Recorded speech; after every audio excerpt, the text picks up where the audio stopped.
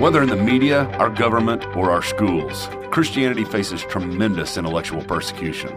This program stands on the intellectual front lines.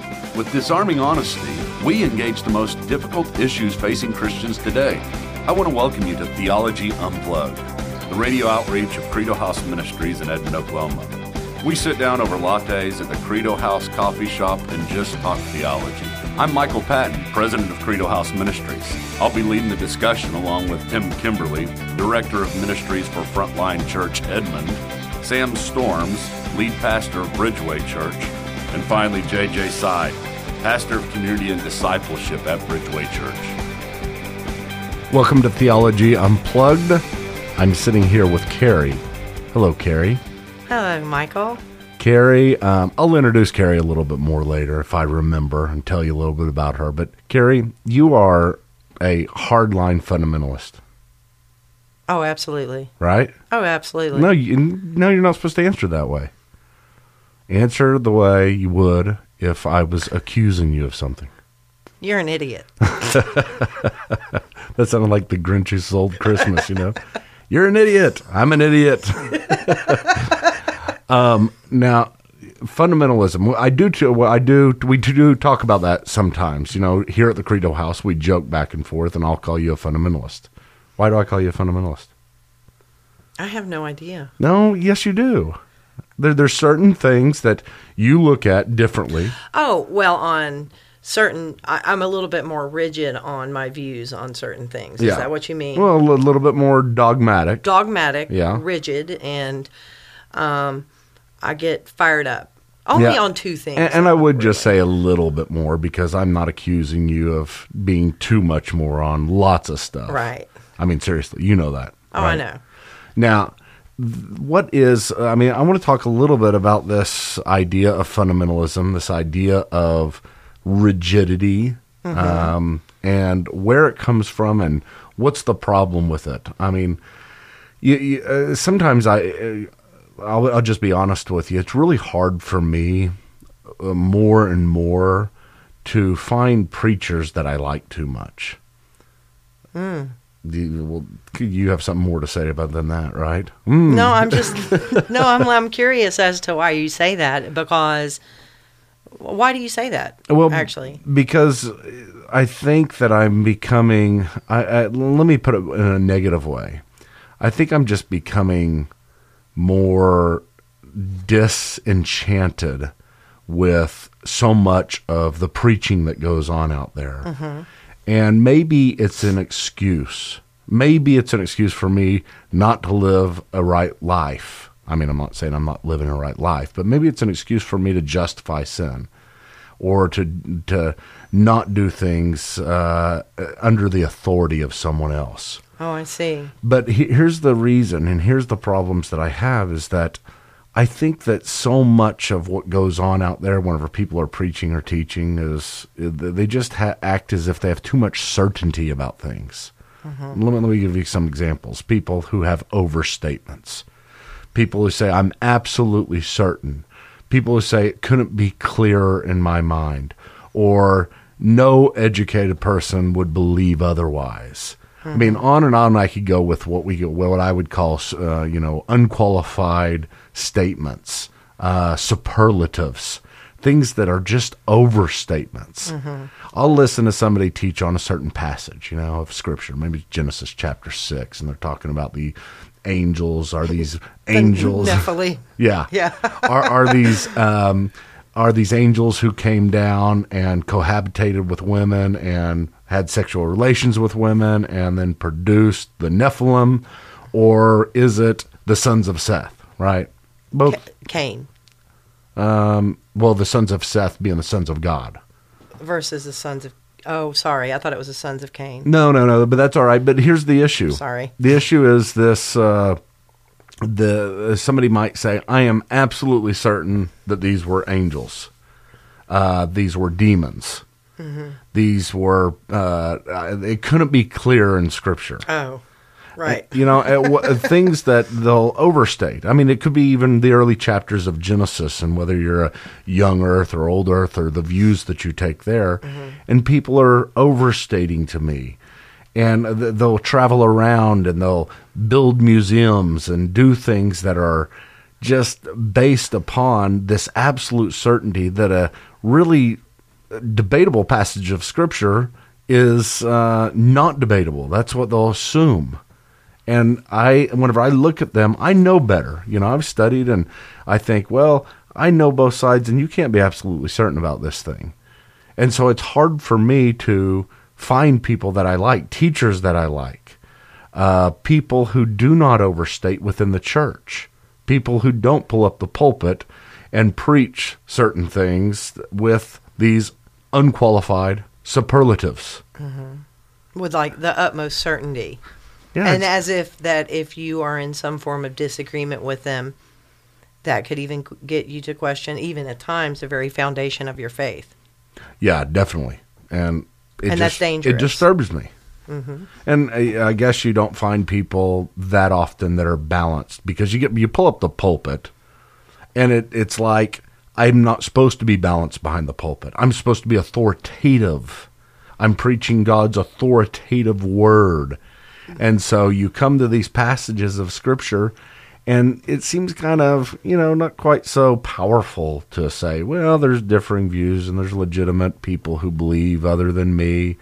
But, I'm going to tell you this way. And I guess people behind the pulpit want to have more conviction and more authority. But that's the thing. I mean, it is supposed to be God's word that has the authority. And okay, if God's no. But I'm saying for them, right. You say it's God's word that has the authority, mm-hmm. but whose interpretation of God's word? That's what it comes down to. Yeah.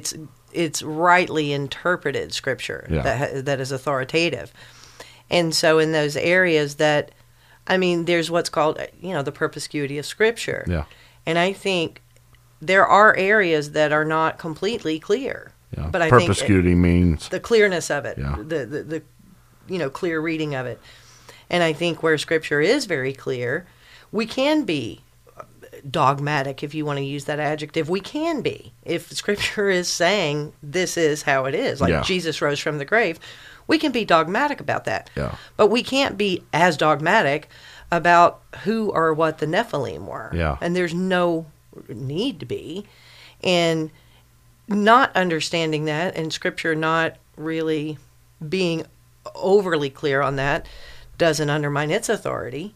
It doesn't undermine its own authority. Does that make sense? No, it does make sense. And, again, it's not. But it should be humbling for us. It is, and we do need to make certain that when we are looking at the Scripture, we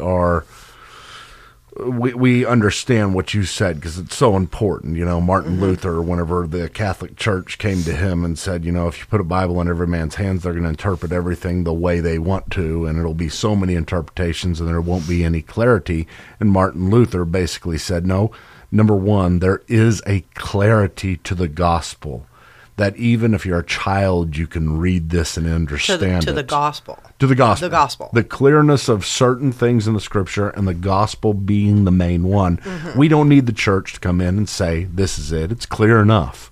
And there's things that are unclear in the Scripture, and they need to be seen as unclear. We don't need an absolute authority that's coming in saying, this is what this means, therefore you can preach on it in this way. Which is why it kind of goes back to stating those things with such certainty, and the obscure things. And I think it's fair to say there's obscure things in Scripture without it in some way diminishing your reverence for it. That's not what it's meant to do. But there are things in Scripture that aren't clear. But I think because of that,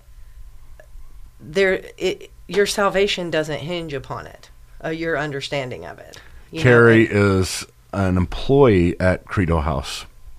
She has been with me since when? 2006? I started as a student in 2005, okay. And then I became an employee in 2006. She was a student in the theology program, and we have a great history. Maybe someday we'll tell it. It's a lot of fun, and Carrie we have so many good conversations mm-hmm. between me and Carrie, and they get sometimes kind of heated. Yeah, a little bit. They can, not as much anymore. Yeah, not quite so. Well, we know learned, what to steer away from. We both learned to shut up. I'm not going to push that button anymore. That's right. We've learned to stop doing that. But they're good conversations, and sometimes I say, you know what, this should be a Theology Unplugged That's podcast. happened. That does happen a lot. So Well, and the thing is, it's this kind of stuff that I would tell you. I would say, it's just harder for me these days, and it's frustrating, because I can sit even with a good preacher that is well established, and this is wrong. Okay, I know this is wrong, but if he overstates something, it makes me think, oh, great,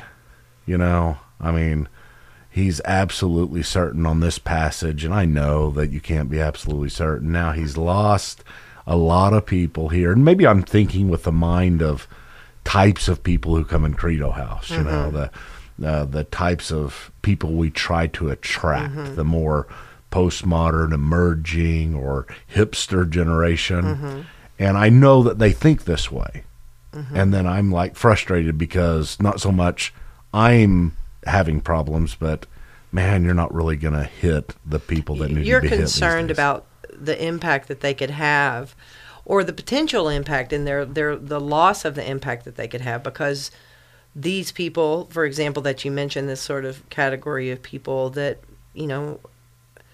see things a certain way, or maybe don't see things a certain way, or don't think we can even see certain things a certain way, but they could benefit so greatly from these whichever pastors you're talking about. I mean, I could think of 10 right now. Yeah. But because of the fact that at times they will make dogmatic assertions where one doesn't need to be made, that they lose their potential to influence these people. So I guess that's maybe your concern. Well, it's my concern, and you sometimes have ministries that are built upon this, or just lives that are devoted to things that are controversial, things that, not just controversial, that's not a good word, but are debatable among Christians.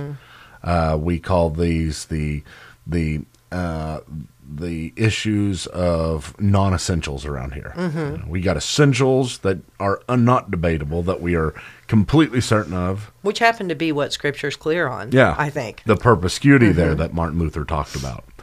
And so you have these essentials that are, Christ died for our sins according to Scriptures, that he was buried, that he rose from the grave, that he is the atonement on the cross because he died for our sins. We are sinners.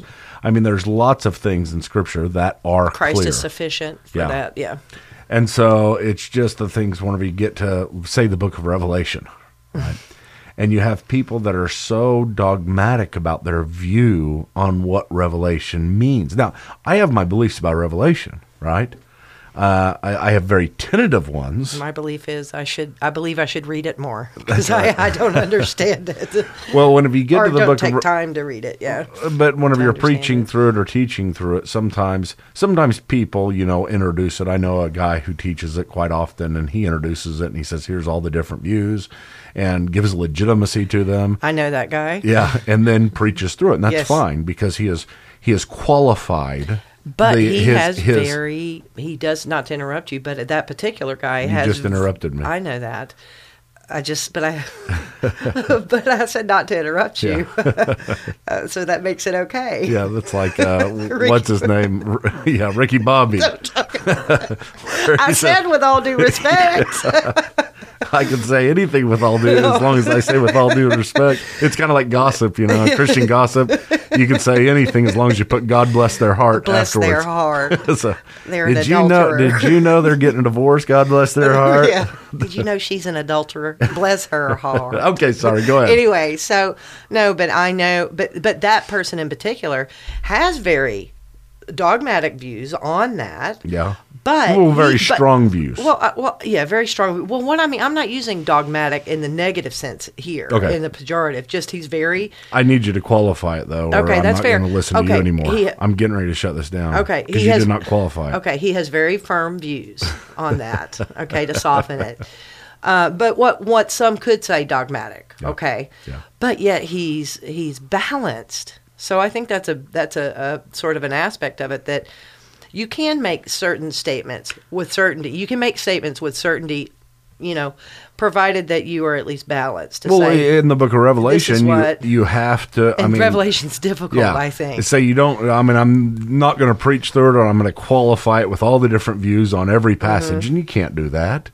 I mean, He does that. that'd be laborious. No, what you can do But is you he can states start. his view. You can start the book by saying, here are the different ways to take it. Here's the okay. reason why I take it this way. The other ways are legitimate, or they have their arguments. I just feel like these are stronger. Isn't that what he does? Yeah. So Okay. you've qualified the entire thing, and now you're Okay. fine to preach through it. But most people don't. I'm absolutely certain of the premillennial view or the post-millennial view or the all-millennial view. I'm absolutely certain that there is not a rapture of the church, or there is a rapture. Those types of things, I am absolutely certain. It could not be clearer. These people out there, they're just dumb. They don't follow the scriptures. They are following the culture or whatever else. Make fun, poke Sure, fun at. sure. And you just lose me real fast. And I think it's just because I'm maybe a little bit too postmodern in my thinking. And when I say that, what I mean is that I'm just, I'm not saying I'm burned by things or have been burned by myself. For instance, there are times in my life where I've been so certain of certain doctrines, right? It's usually early on, whenever I'm 18, 19, through my early 20s. But then you start to study broadly, and then you get confused, and then you feel like you've just been burned because you held to this view so strongly, and you preached it yourself so strongly. I used to teach Sunday school class in my early 20s, and I remember things that I taught with such conviction and such absolute certainty. And then later on, I'm looking back, and I'm like, I'm not that certain about that, and I overstated Well, that's fine. it. That's just a maturation process, and in your knowledge of things, and also as That's a true, Christian. but you say it's a maturation process, and what I look at... Did I say that right? It's Yeah. a maturing process? Yeah. Maturation, I think that's right. So you say it's this process of becoming mature, and I look at them and I say, I don't think this person's matured in his theology. Whenever they make too many overstatements, whenever they hold to doctrines that are debatable about the end times when or they the hold beginning. to them, when they hold to them with this sort of dogmatism that you mean. Yeah. They're holding to them with an utmost dogmatism, like Yeah. utmost certainty. Yeah. And I'm not saying you can't be convicted of things. I am convicted of things that are debatable. And I have various levels of conviction. Sure. I mean, there are some things that whenever I say I believe, on a scale of 1 to 10, belief being absolutely certain at a 10, and 0 to 10, and 0 meaning I haven't made up my mind. I'm just kind of in a state of uncertainty. There's some things I believe, and I'm very high up, with the resurrection of Christ, very high in my belief. But whenever it comes to things like my views of the millennium and where it's premillennial or All postmillennial, millennial or post or whatever, sure. and I'll be somewhere, a 2 or a 3 or a 4. And then other things I'll be, I'm a 1 at. But I still believe it, and I have conviction about it. But it's just overstatement. Some people out there, they act like they're a 10 on everything. And I know, yeah, I know. I mean, I used to kind of be that way in my thinking. Probably, I've been a Christian for a long time, and I think probably in my 20s I was more like that, to where I was like, I thought that you had to be a 10 on everything, in the scale of certainty, yeah, as you've called it. But it's so liberating to realize that you don't. Yeah. On the small stuff, kind of. You remember that cliche, don't sweat the small stuff? Yeah. That's kind of what it is. In these non-essentials, you can't really sweat the non-essentials. You can't sweat the small stuff. And meaning you don't have to be absolutely certain about the smaller things, because I don't know that certain things are obscure. Well, when we go back to the idea of fundamentalism, Yeah. and Which I am. joking around saying, are you a fundamentalist? Sometimes you take this so far that, not you, people. No, I know you in the general sense, right? They take it so far that they'll question your salvation if you don't believe the way they do about That's true. the beginnings and literal Origins 6th day, and or absolutely, and whatever that's it may be. unfortunate. It is, but this is the problem that I have with so much is still in the church. Mm-hmm. I think it's still so infected with fundamentalism. I think at the end of the day, that's just that could be part of our sinful bent as humans, like that kind of, I noticed this. I think people will love to argue about anything. And I'm not just diminishing their position to say they're just doing it for the sake of arguing, but I noticed, like, you can watch a YouTube cat video, and at some point somebody's going to start an argument about a cat and how you should treat a cat, and there'll be this, like, 30 comments, an argument on a cat video. Yeah. That's just a caricature of an example, but you tell get you what I'm how saying? you should treat a cat. But you should sterilize them all. Quintessential dog person, evidently. But what I'm saying is that we're just predisposed to maybe that kind of bent to where we are or not confrontational, but we argue. We're more comfortable with certainty. And that too, but I mean, I don't know about just the arguing, and I don't know. That's a point I was trying to make, that sometimes people just want to argue, and they will not bend, and they do think that if they bend, then they somehow, that does go to certainty. If they bend, then they've questioned their own position. Well, it's so easy to be uncomfortable with uncertainty. No, to be that's uncomfortable good. with uncertainty? Yeah. Because, I don't want to be uncertain. I want to be a 10 on everything. I don't like being a 0 on things. Maybe. I don't know, if you were 10 on everything, wouldn't you be God? Yeah, that's true. Comprehensive knowledge and comprehensive certainty. But then that gets into what is certainty. Well, look at Peter. He looked at Paul's stuff and said it's hard to understand. Yeah. And That's true. I mean, saying it's hard to understand is basically admitting that there's some things that are difficult I'm not really sure about. Paul's a little like some people will say deep. Yeah. That's a word we hear a lot about us too. Boy, they're deep over there at Credo House. Yeah. But Paul was too deep for Peter.